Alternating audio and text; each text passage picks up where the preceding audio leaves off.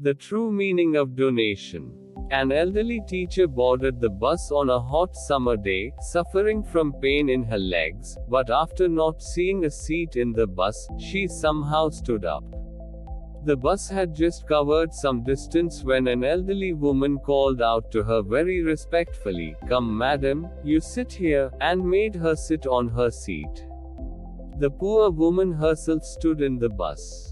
Madame Dwa said, "Thank you very much, I was really in a bad condition." A relieved smile spread on the face of that poor woman. After some time, the seat near the teacher became vacant. But the woman gave the seat to another woman, who was traveling with a small child and was barely able to carry the child. At the next stop, the woman along with the child also got down. The seat became vacant, but the good-natured woman did not feel tempted to sit.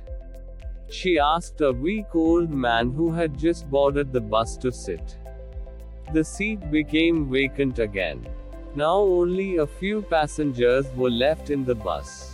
Now the teacher made the woman sit near her and asked, "How many times has the seat become vacant but you kept making people sit and did not sit yourself? What's the matter?"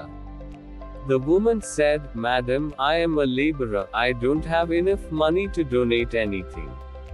So what I do is I pick up stones from the road and throw them aside. Sometimes I give water to a needy person. Sometimes I give up my seat for someone in the bus, then when the person in front of me blesses me, I forget my poverty. The tiredness of the day goes away. Moreover, when I go to eat bread in the afternoon, when I sit outside on the bench, these birds come and sit nearby. I put bread in it and cut it into small pieces. When they scream with joy, my stomach gets filled seeing those creatures of God." Quote. The teacher was stunned, an illiterate-looking woman who had been taught such a big lesson.